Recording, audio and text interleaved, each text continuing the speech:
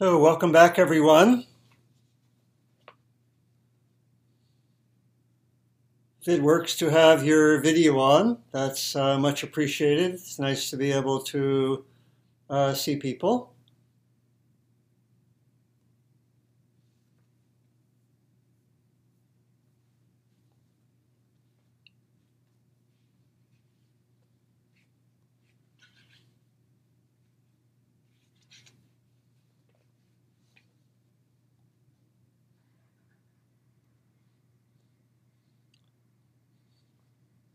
So today I want to continue to explore metta practice, loving kindness practice, to give some of the understanding behind the practice, to explore some of the challenges that come up when we practice, and to give plenty of time for us to discuss how the practice of loving kindness is going.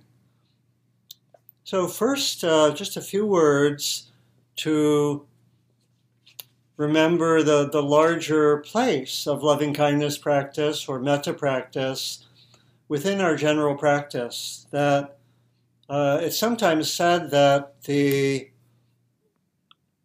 whole of the teachings and practices is like a bird that has two wings. One wing is that of wisdom, and the other wing is that of compassion, which really stands for the qualities of the kind and compassionate heart.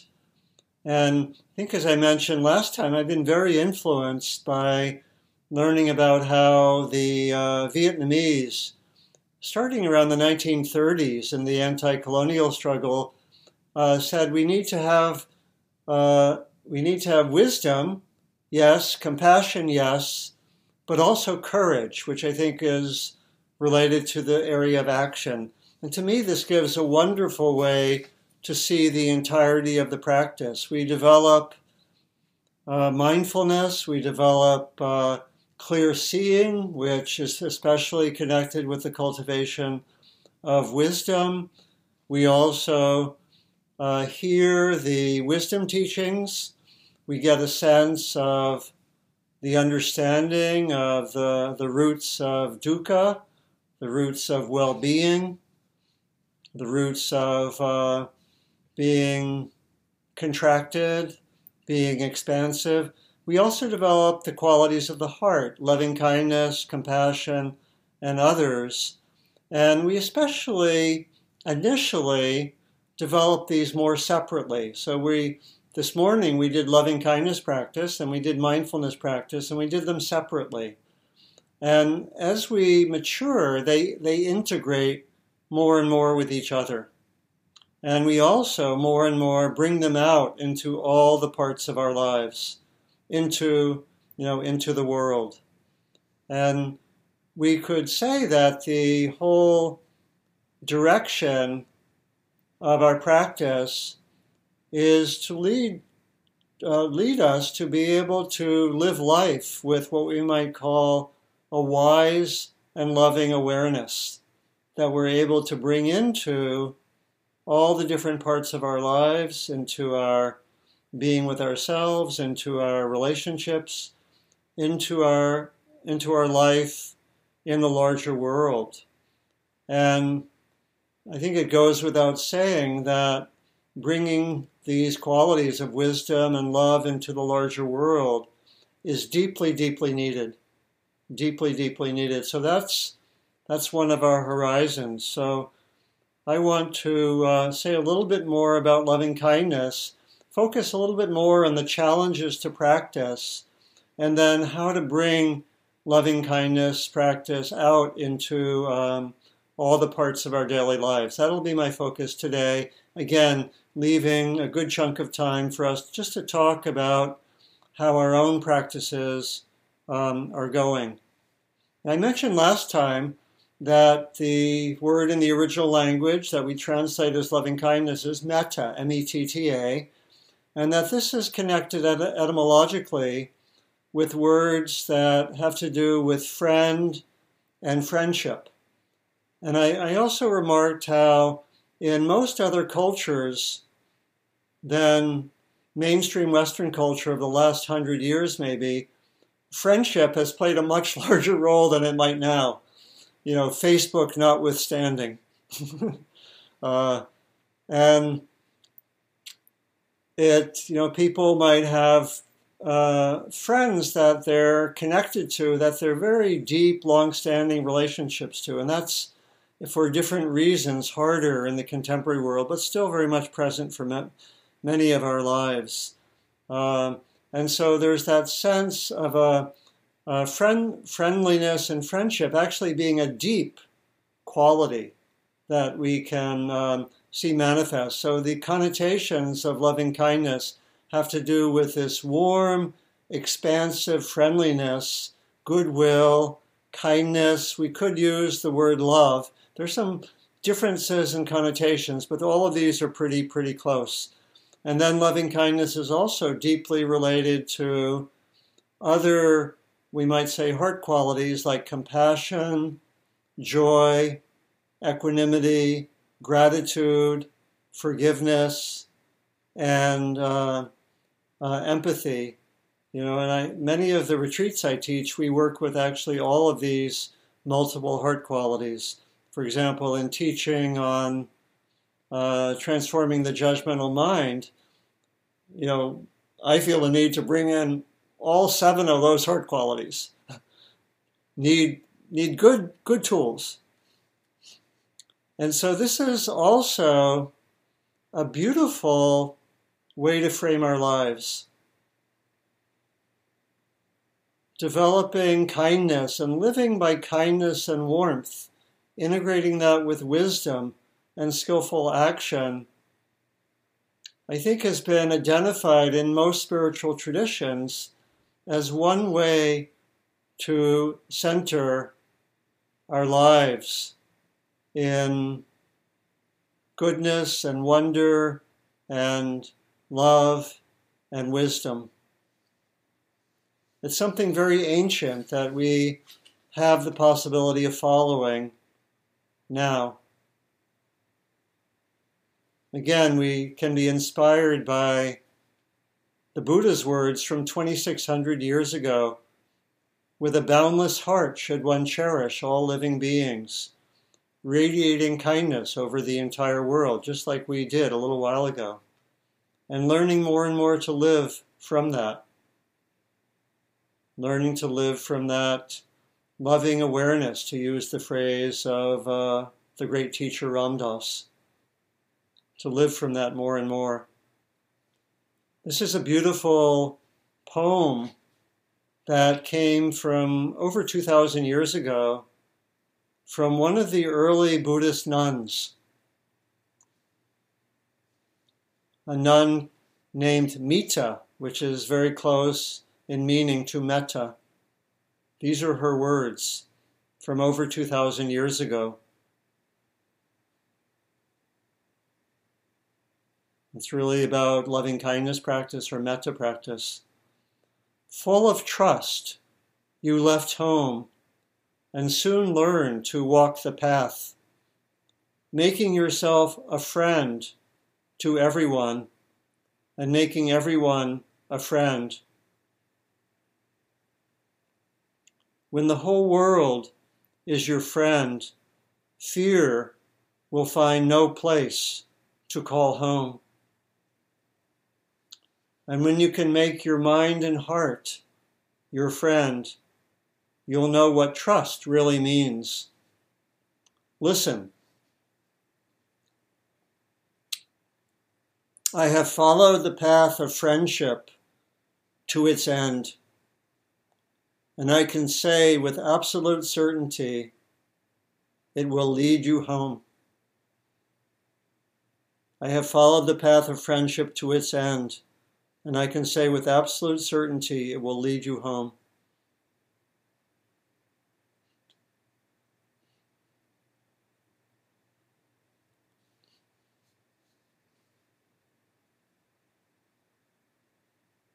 Again, in other traditions we find this. In the Jewish Talmud, the highest form of wisdom is kindness.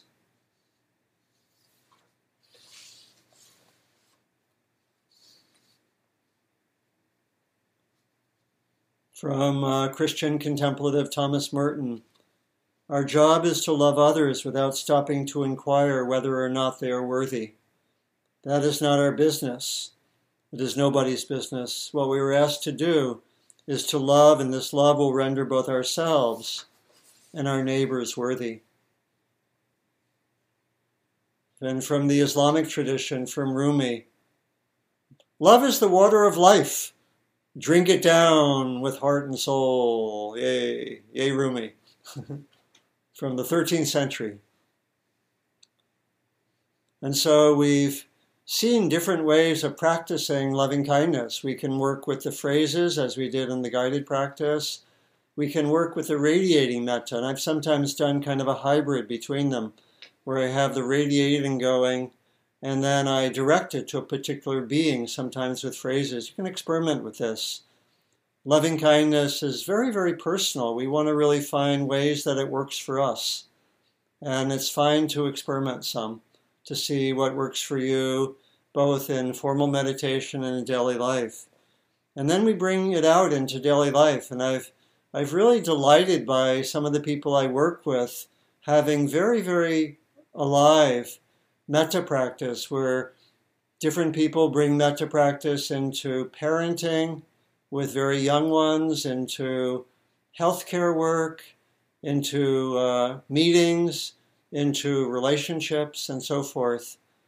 You know, one person I worked with, I think I may have mentioned, develop a practice, continually asking, what's the kind thing to do, moment by moment? Having that be a daily practice. You can go into a meeting, go into maybe a difficult conversation with a friend, and have the intention, may I bring kindness to the situation. Doesn't guarantee that we will, but it helps. As we do metta practice, we experience two main things. First, we experience often more kindness, more care, more warmth, more friendliness. And then the other thing we experience when we do loving kindness practice is we experience what gets in the way of loving kindness practice. We experience at times more of our own reactivity, sometimes more going into our territory of our difficulty or our wounds.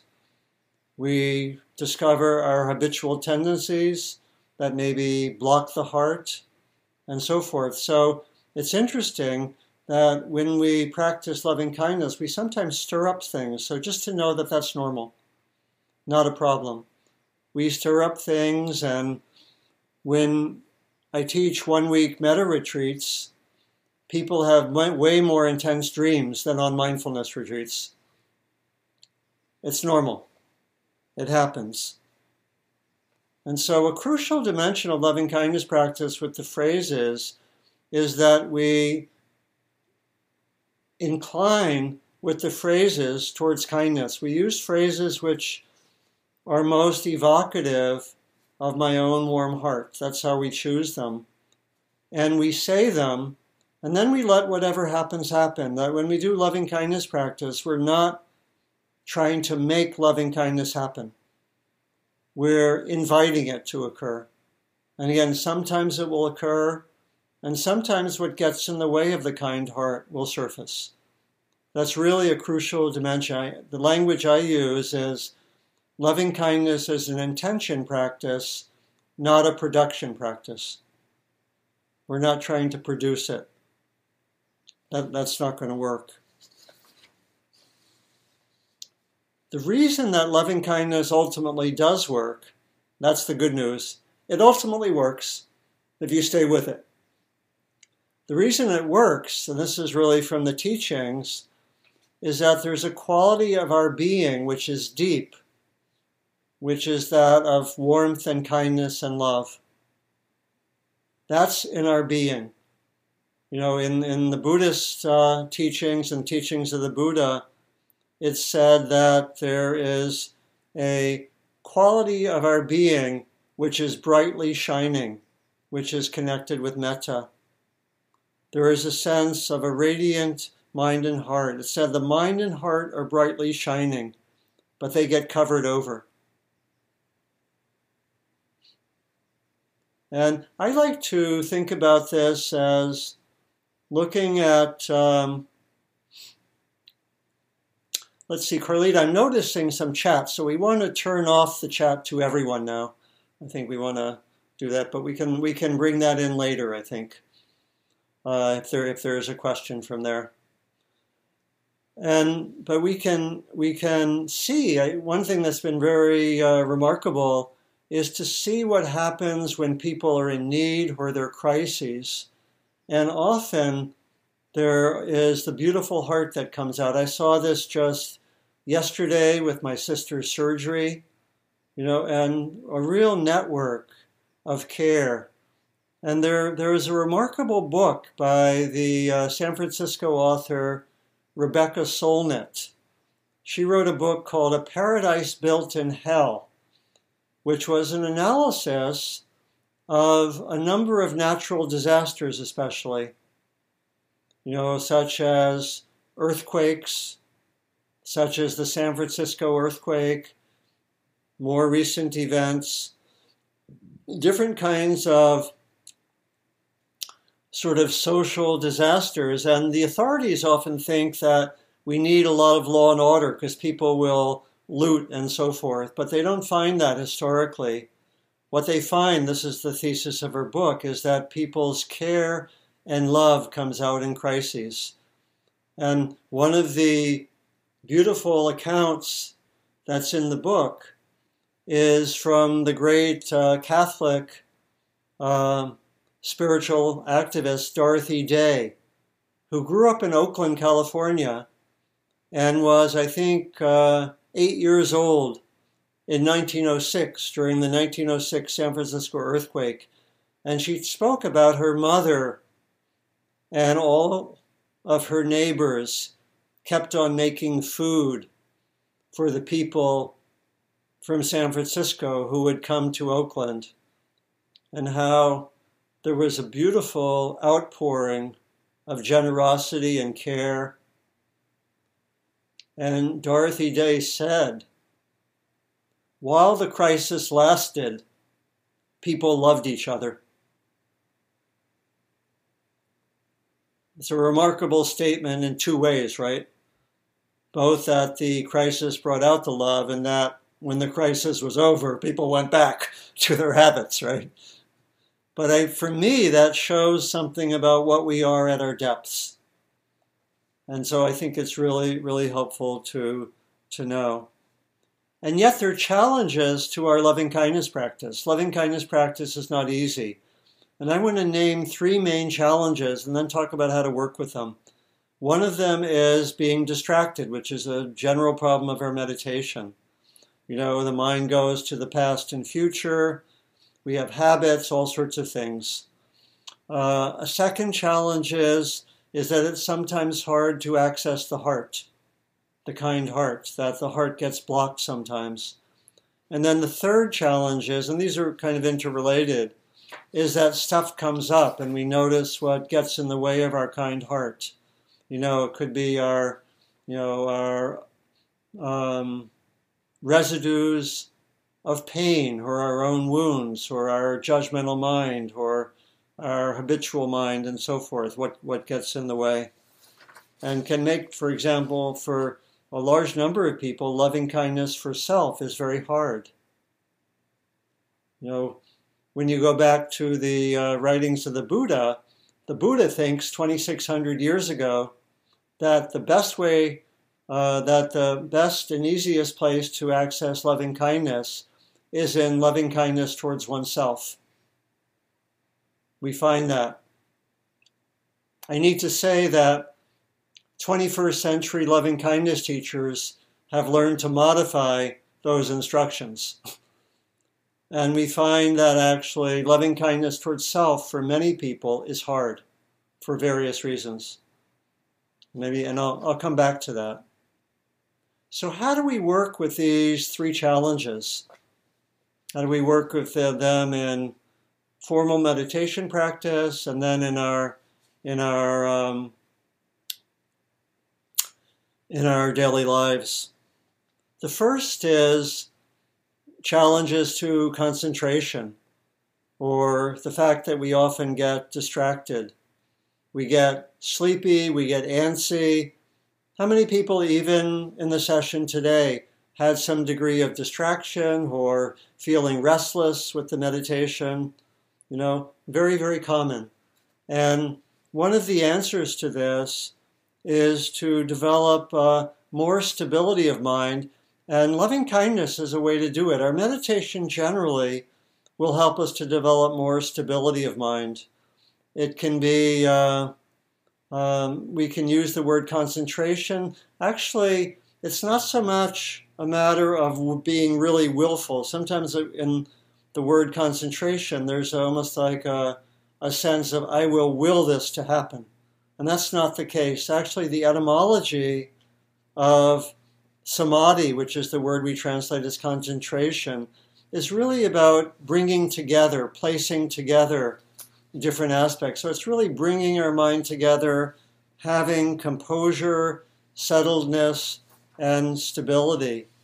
And we can do that with the practice of loving kindness, but it's helpful to have kind of a balance of ease and persistence.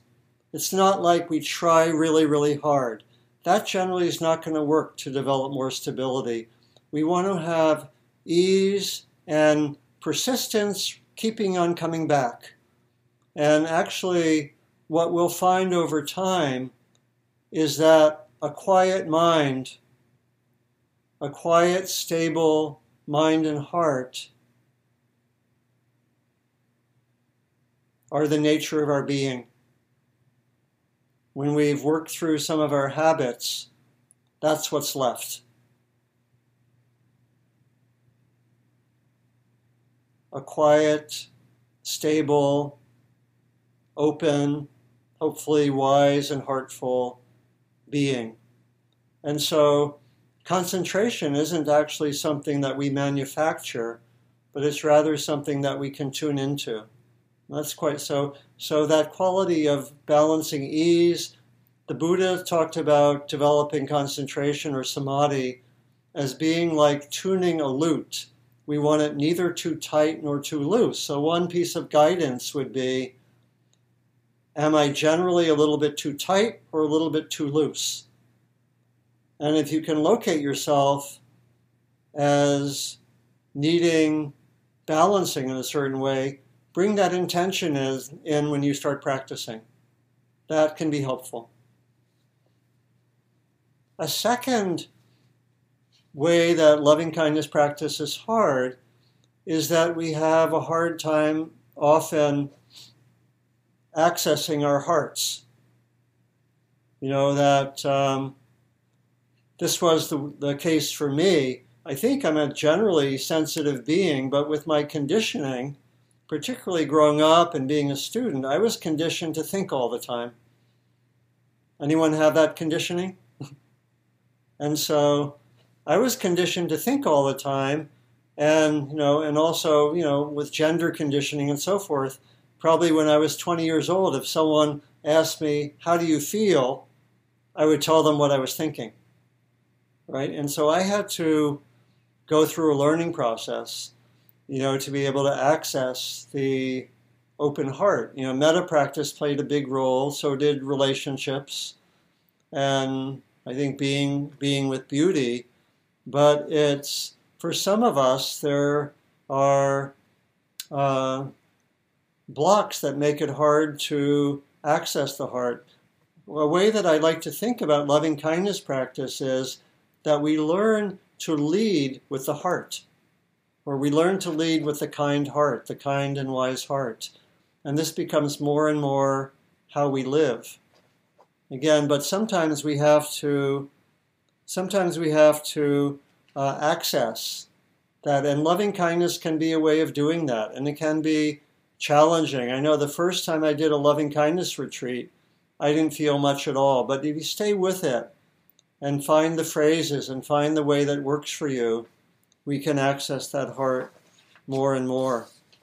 And this is really connected very much with the third reason that loving kindness can be hard, is that something may be at times getting in the way of the heart. It could be, a wound from the past, pain from the past, conditioning from the past, some of the things that I mentioned in my own situation. It can be some of our habitual patterns, like the judgmental mind. And when we're doing loving kindness practice, we can have all sorts of things come up. And, what I've suggested is that is normal. We can also have unresolved issues come up that are there for us, when we're practicing. All of these challenges are very much interrelated. So it's helpful to really notice what makes the loving kindness hard. Is it our distracted habitual thinking? Or do other things come up that, maybe when we're doing the loving kindness practice, like we're doing the loving kindness practice towards, someone towards whom we feel really warm, and we find ourselves saying, I'm wishing for your happiness. What about mine? I want what I get. And we might notice self-judgment coming up if we bring loving kindness to ourselves. And, this is an area, as I mentioned, that I've worked with a lot, and it's really very, very pervasive, this quality of the judgmental mind, and particularly judgmental mind towards self, but also to others. And there are ways of working with it that, again, can take time. Part of it is bringing mindfulness and just noticing the judgmental mind, if it's there a lot, noticing when it comes up with loving kindness, and being able to notice it over time. We can get to the roots of the judgmental mind. Offering, doing loving kindness can be really, really helpful. When I work with people over time with the judgmental mind, I say it's helpful to have 3 practices. Mindfulness practice to notice when the judgments are there, either of oneself or another. Secondly, some kind of regular heart practice that you do at least 10 or 15 minutes a day.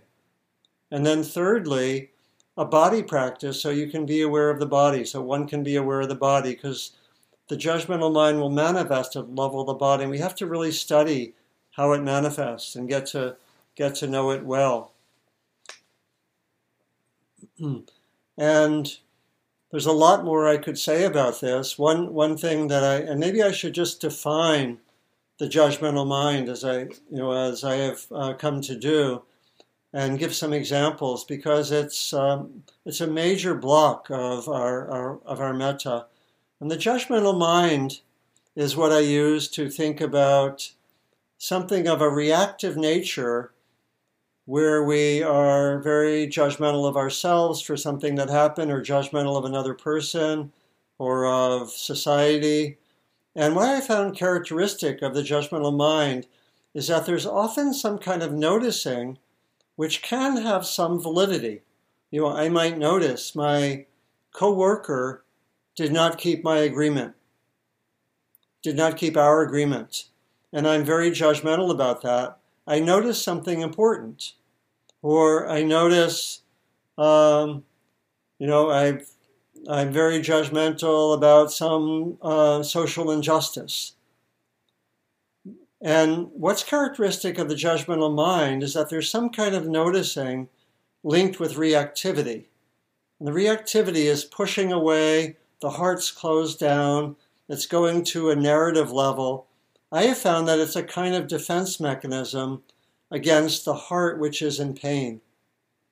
And what we do with the practice with the judgmental mind is that we learn how to distinguish what was valid, the fact that I noticed the lack of keeping of an agreement. I really want to notice that and follow up.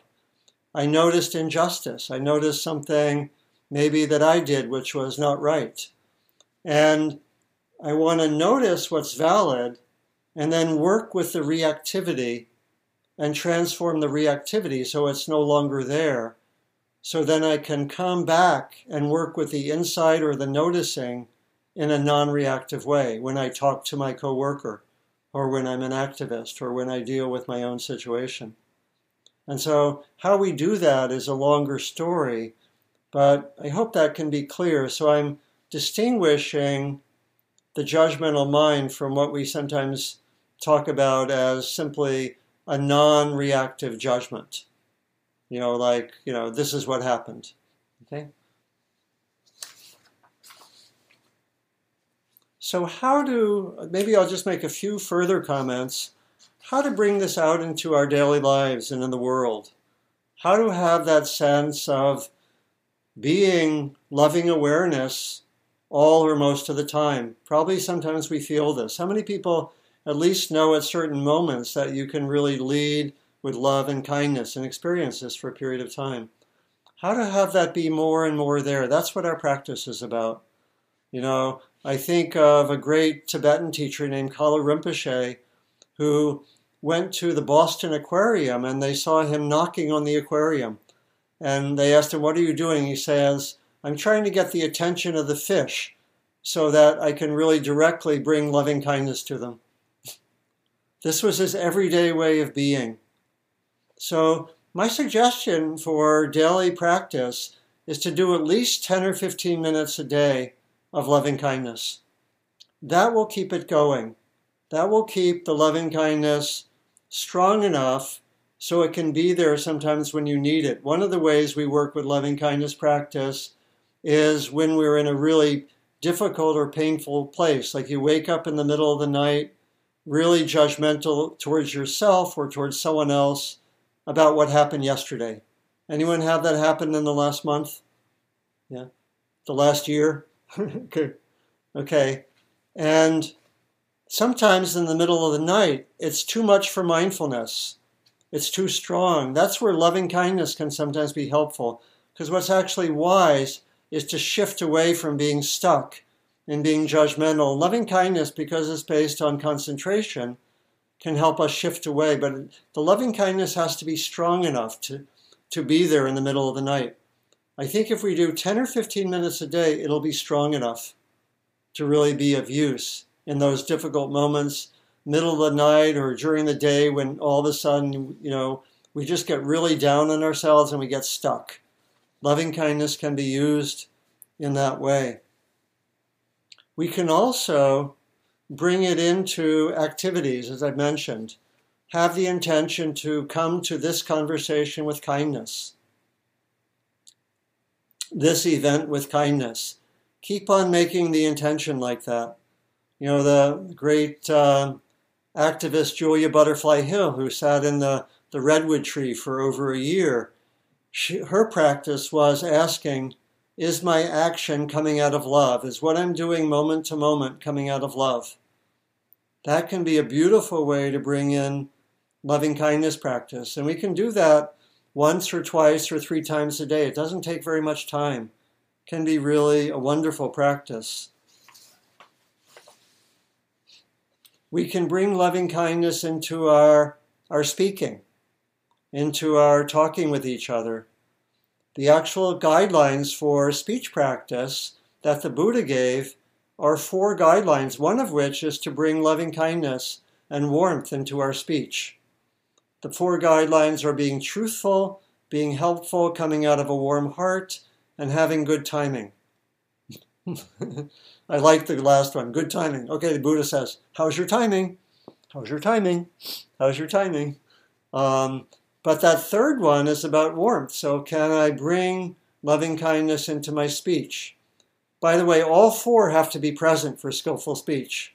You have to have all 4 of them. You can have a wonderful, kind heart in your speech, and if your timing is off, it's not going to work.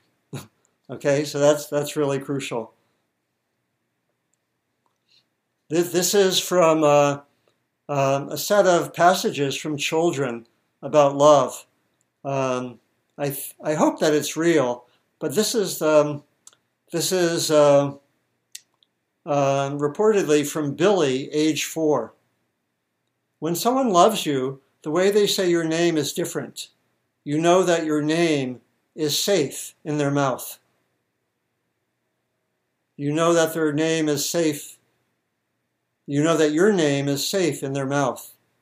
Very, very beautiful. So that's bringing metta into our speech, and then bringing it into our relationships, into our work, into the world.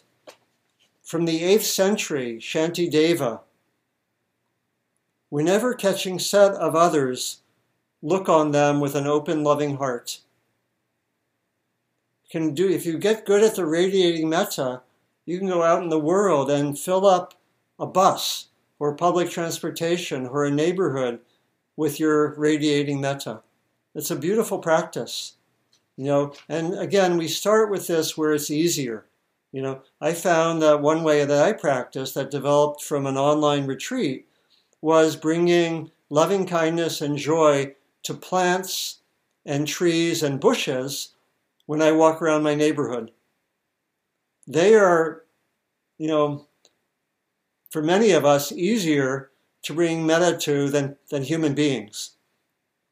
And so it's a very nice way to start. It really gets the energy going. So I sometimes walk around my neighborhood bringing that sense of friendliness and kindness and goodwill to plants and trees and bushes. May you continue to blossom well, right? And it's become a beautiful practice that opens up. And when I've done it, I found it, of course, extends when I see more bushes and trees generally than people when I walk, but it extends to people. And I found myself also bringing loving kindness to automobiles. May you continue to run well. And so you can try it like this, can work like this. And then bringing loving kindness out into the broader world. We know that people like Gandhi and King and Thich Nhat Hanh have brought, saw their work as bringing love and loving kindness into the world as part of a strategy for social change. That, their versions of nonviolence were deeply integrated with a sense of love and kindness. This is from Gandhi. Belief in nonviolence is based on the assumption that human nature in its essence is one, and therefore unfailingly responds to love. That's from Gandhi from the first half of the 20th century. Cornel West, the activist and scholar, says, "Justice is the public face of love."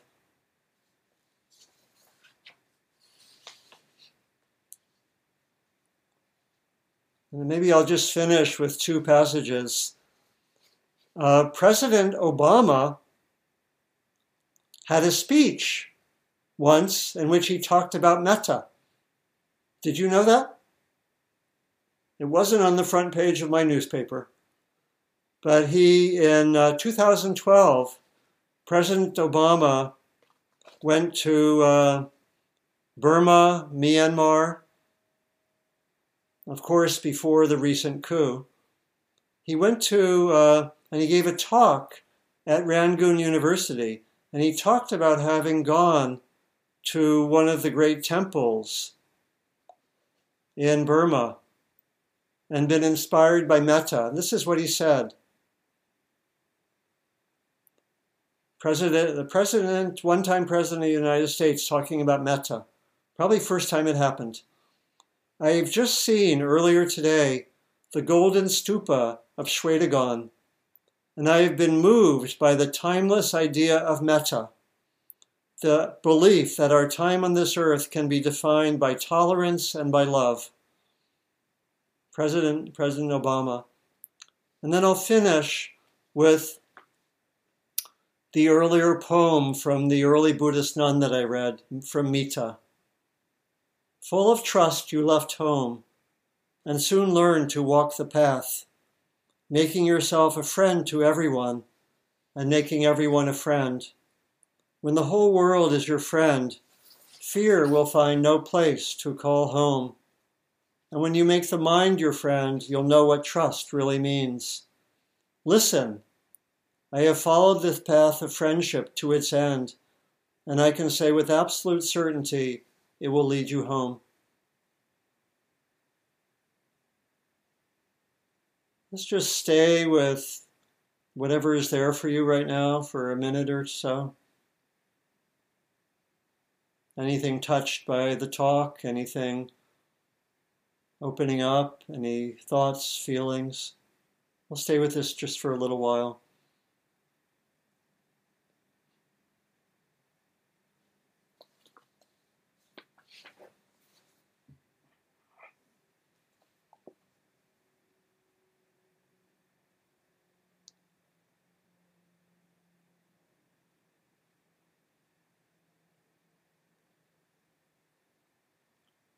Now let me invite you just to see whether there's anything you'd like to ask about the formal practice of metta, about something that came up in your practice, about anything I said, about something you want to share, maybe a way that you deepened in metta or care or goodwill.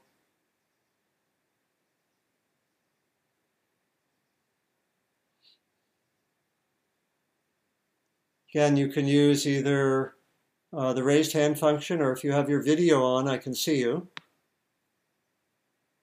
Please, Leslie, yeah. Hi, everybody. Here from Tucson. I'll make this short. I have a little 3-minute sand timer, so I won't take too long. But this is a perfect topic for me. I help run a once a month practice at a meditation center here in Tucson. And I brought a metta practice at the end last month, and then someone came right up to me and said they didn't like it, and they said it was too long, and it kind of hurt my feelings, clearly. And what I heard was that I don't like you, I don't like what you brought to it, and she immediately became my challenging person, because the whole list of things, and so she's been my challenging person all month, and then it's just a perfect reading because I'm doing it tomorrow night, and the easy part is to just run and go back to what everybody else is doing, and to not listen to myself, but to stay with it, and then maybe talk about a little bit about how hard metta is. It brings up stuff. She probably brought up stuff in her practice that she hadn't looked at yet, and I'm trying to listen to myself and bring this metta practice every month. I'm the only one who does it, and I just kind of want to keep doing it. But my question was, how do I know I'm following my heart and my am I doing this just it's so much easier to just do what everybody else is doing. That would be easy. Go back to the old reading and do that. And so it's really hard to follow my heart. And I remember you talking about that. And I think that's all. Thank you for listening. Yeah. Thank you so much, Leslie. Say hi to Tucson. Are you with the Sangha that Anna Douglas started? It's the Shambhala Center. Oh, wow. And the Tucson Meditation Center now, and we combine together. Oh, wow, beautiful. So, yeah. First of all, you can know that loving-kindness is a foundational practice, so it's fine to be doing in general. And people have all sorts of views about meditation, and who knows where that other person was coming from. Maybe has a strong view, but it's a core foundational practice. So, good to do it for many, many reasons. But when I hear you, I certainly hear that this is coming, the way you're talking about it, I certainly hear that it's coming out of your heart, or it's something that, another way to say that would be that it's something that's really important to you and that you feel a kind of a call to bring in. Yeah, and then it's a matter of, as you're doing, just being skillful with what comes up.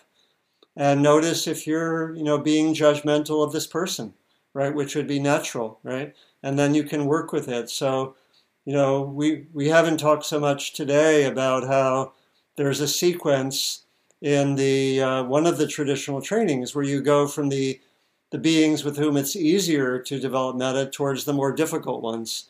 And as you were saying, this one seems to fall in the category of being a difficult being for you.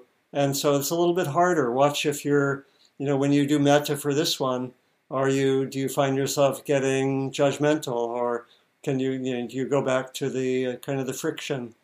And again, related to what I mentioned with the judgmental mind work, what's helpful when you have a experience like that is to try to move, notice the narrative level. She did this, she did that. Was it a she? Yeah. And see if you can go often into the body and let the body be an access route to feel maybe what the emotional pain is. A lot of the judgmental mind is driven by unacknowledged or unprocessed pain that's beneath the surface. And if we can touch that, like, oh, well, that felt really bad when she said that. I felt angry, I felt sort of sad, and go into those feelings. And when we really can stay with those feelings, you'll find that it tends to work through the reactivity. And so that's a key way to practice. Yeah, thank you. Thanks, Leslie. Time for another person. Or Carlita, was there anything from the chat that would be worthy of bringing up? Yes, thank you so much for asking. There's two. One follow-up question is touching into the pain that you just described. Yeah. Is it required to go there first before you can offer forgiveness to that person for the hurt that they caused you? Is that how that dissolves? Let's see. I haven't taught forgiveness practice. I do that in many different contexts. And I think that if one can easily go to the pain beneath the surface, which is often not the case. We're caught up in the narrative, and we often don't even know what the emotion is beneath it. If one can really easily go to touch the pain that's there, and can do that initially, great. But for most people, it's not that accessible, and so it can be helpful with forgiveness, as with loving kindness, to work with phrases. There could be forgiveness phrases like, if you have hurt me in word, thought, or deed, I want to forgive you as much as is possible in this moment, or something like that. We would say the phrase, and that might be evocative of the pain, and then we might feel the pain. So I think we can't necessarily access what's beneath the being judgmental, let's say. We can't always access the pain. If we can do that easily, go there first. Yeah, that's great. But generally, what these practices are designed to do is to help them to surface, in different ways. But we can't really rush it. It has to happen more organically. Excellent. Yeah. And so the first question that came up initially is, what if the inner critic is disappointed with oneself when trying to give yourself metta and tending to a hurt? Say that again. What if the inner critic is disappointed with oneself when trying to give yourself metta and tending to a hurt? Yeah. Like if the block is within you. Yeah, if I'm so there's the disappointment in that the metta's not really doing it right, where I'm being judgmental that my metta isn't good enough. Right, and I'm reading through this. Maybe there's guilt or shame or anger with something that you did to yourself. Yeah. And how do you apply that to yourself then, if there's those stumbling blocks there? Yeah, first of all, if one is trying metta and it doesn't seem to be really helping, a few things. First of all, we want to first get the metta going where it flows the easiest. not to, if there's something related to oneself, it can often be hard. And as I mentioned, for many people, loving kindness towards oneself is generally hard. And so one needs to know that. And if it's the case that loving kindness towards oneself is generally hard, then we want to work up to it. We want to get the metta going with other beings. And it might be something that can take a period of time, right? That we get the metta going, or it could be an individual session.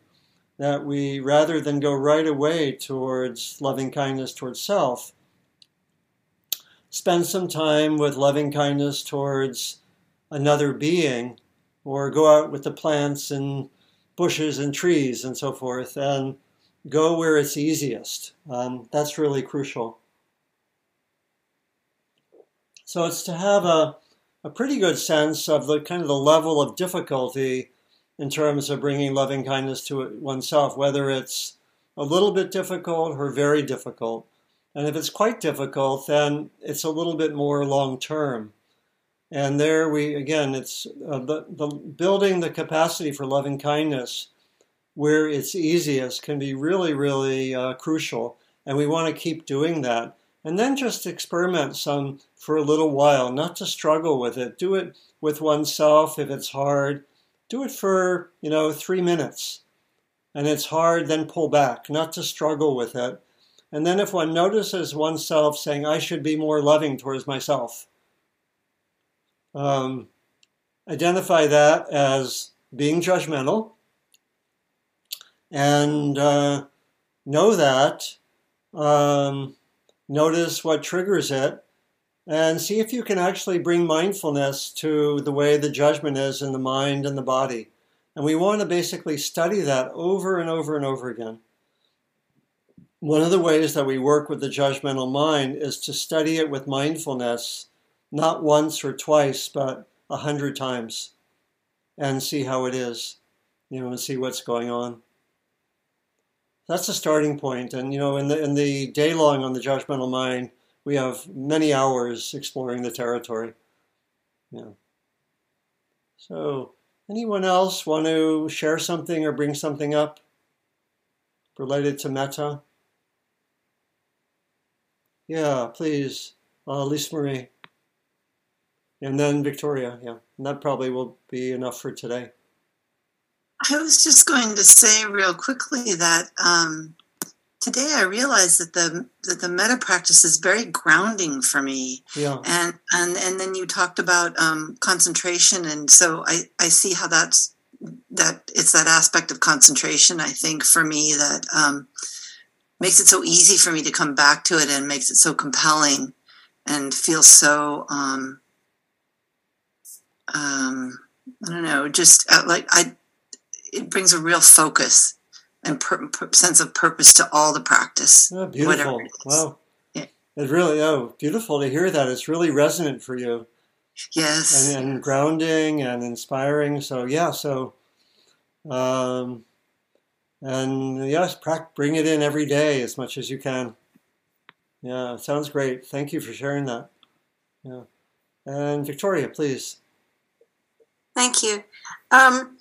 I have noticed with metta practice that my heart is totally wide open, and so that's a really wonderful thing. Yeah. And of course, it's an ongoing process. But what I am concerned about lately is that there are some people in my life who are extremely judgmental and actually toxic, and they're family members. So I've managed to avoid personal contact, but I'm still receiving really triggering hostile letters and things like that. So I'm just wondering, in terms of, because I have a profound lack of self-compassion, how to balance in terms of boundaries. In other words, I have no trouble even sending metta out to these people who are so toxic, but there's a wish in me to somehow find a way, at the very least, to reach a kind of equanimity in the relationship. So I don't know, maybe I'm not articulating this very clearly. No, I get it. Yeah. Okay, thanks. Yeah, let me ask more widely. How many people have something like that in maybe your extended family? Okay. Um, right. And so, yeah, first of all, just to understand that this is what we might call advanced practice. A dance practice? Advanced. Oh, advanced. I thought dance is nicer. It's advanced dance. Okay. Okay. It's advanced practice, which means, and that's always important to remember that this is, I use that scale of 1 to 10 all the time, that Right. this is high up on the scale, so it's difficult practice. So that means many things. One is that if you want to bring it to mind, the situation to mind, or if something's just come up, it's good to warm up and get the practice going, whether it's mindfulness or loving kindness going, before you attend to it. And so there are many, many dimensions to this. There's your inner practice, there's what you do more outwardly. I heard you especially talking about how to develop equanimity and, and partly also set boundaries, right? And so these are aspects of it. It actually is a great question. I remember maybe 4 or 5 years ago, I asked the Wednesday group, okay, I'm wondering what you'd like me to talk about for the next, in the next months. What topics are of interest to you? And the winner of that particular session was, how do we interact with difficult people? That was the winner. And one of the blazing insights that we had very quickly in our investigations was, how do you define a difficult person? A difficult person is someone with whom I have difficulties. Do you feel the little shift there? We'd like to think that people are objectively difficult, right? And there might be people that, there's a lot of agreement about them. But I think it's important to really focus on your own experience. How do you, and your own judgmental mind, your own lack of equanimity, that's a major factor. So it's generally helpful to distinguish inner practice from outer response. And, and so inner practice would mean, how do you work with your own tendencies to be judgmental of them, right? Are you, is there judgmental energy when you use the word toxic, for example? Right? Or some of the other language you use. And you can do inner work with that. Again, recognizing that it's difficult, and you want to work up to it with, if you're doing metta, do it with way easier beings. And that probably, think about this. Is this a really difficult? Should I do metta? Or maybe mindfulness with the judgmental energy could be a more skillful way to go. Or mindfulness with what comes up for you when you either think about them or maybe after you get one of those letters and so forth. So again, I would distinguish inner work, which you can do whether or not you interact with them. That's important just for your own personal well-being. And then there's the outer work, and we could have a few sessions on that, so I'll try to be brief. I think setting boundaries is important. A lot's going to totally depend on the relationship, and how it is. So it's very hard to speak generally, but I think for you, certain boundaries might be important, and again, it's going to depend on the nature of the relationship, what you can say. But you can set boundaries in various ways, right? You can do that by choosing not to be part of gatherings. You can do that by saying that's not okay, which in itself can be pretty tricky, right? It's going to depend a lot on the context. So maybe that's a beginning. We could take a few hours exploring this one. Yeah, I know. I wish we had a few hours. Yeah, but I hope that's a good start. Thank you. Thanks, Victoria. Great. So let's close in two ways. And thanks so much for the reflections and questions.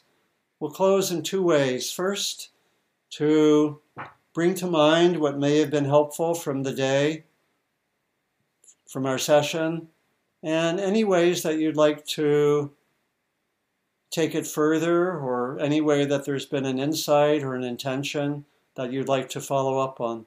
Just let that be there for a few moments.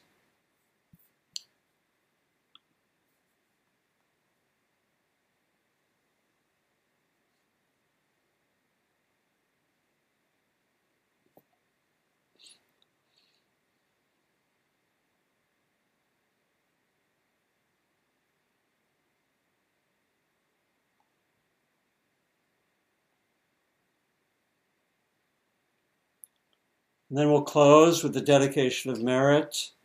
May our time together be a benefit to us. May it be a benefit to those in our lives. And may it go beyond our own circles of friends and family and people we're with. Go beyond those circles to touch ultimately all beings, much as in our radiating metta. May we offer the benefits of our time together to all beings. May all beings be free, be well, knowing that this includes us.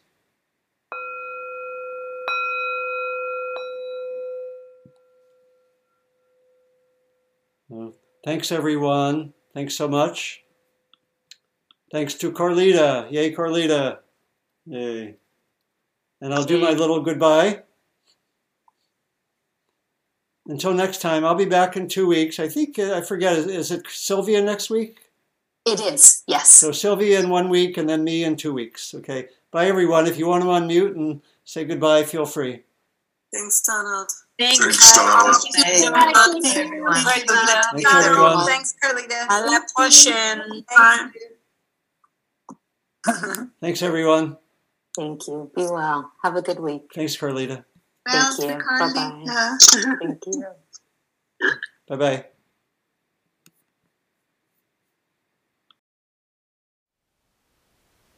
Thank you for listening. To learn how you can support the teachers and Dharma Seed, please visit dharmaseed.org/donate.